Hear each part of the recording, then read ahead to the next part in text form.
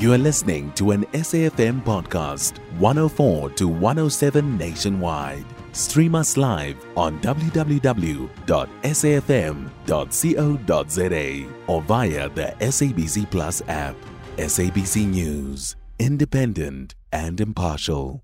The Supreme Court of Appeal is expected to rule on Afriforum's application for the recusal of one of the 5 judges hearing the Kill the Boer case against the EFF leader Julius Malema.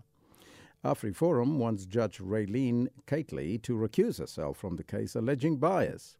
To further discuss this, we join on the line by Afriforum CEO Kallie Kriel. A very good morning to you, sir, and welcome. Good morning to you, sir. It's great speaking to you. Firstly, tell us, why do you want Judge Raylene Keightley recused from the case? Well, after the hearing we had in the Supreme Court of Appeal, it came to our attention that Judge Keightley has previously presided in a case where Afriforum was also involved.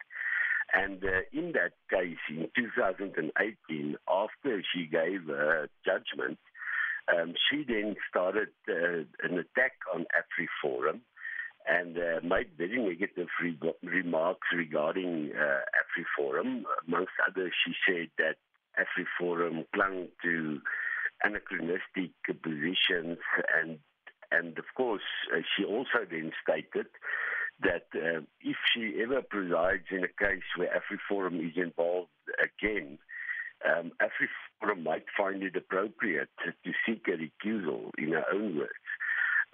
So when it came to our attention, we asked for a recusal. We hoped that she would do it voluntarily.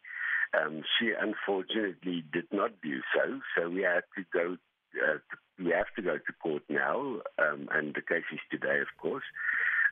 But why is this important? The fact is the integrity of the judiciary, I think, is of interest, is important for everybody in the country.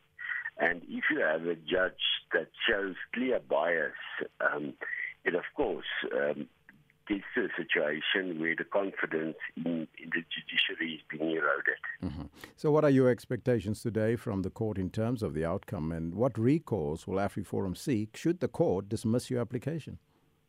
Well, of course, we don't think the judgment will be given today, so we think the judgment will cover at a later stage.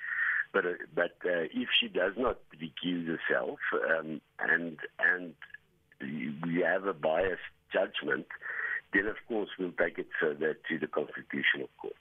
I thank you so much. That's Afriforum CEO Kallie Kriel speaking to us.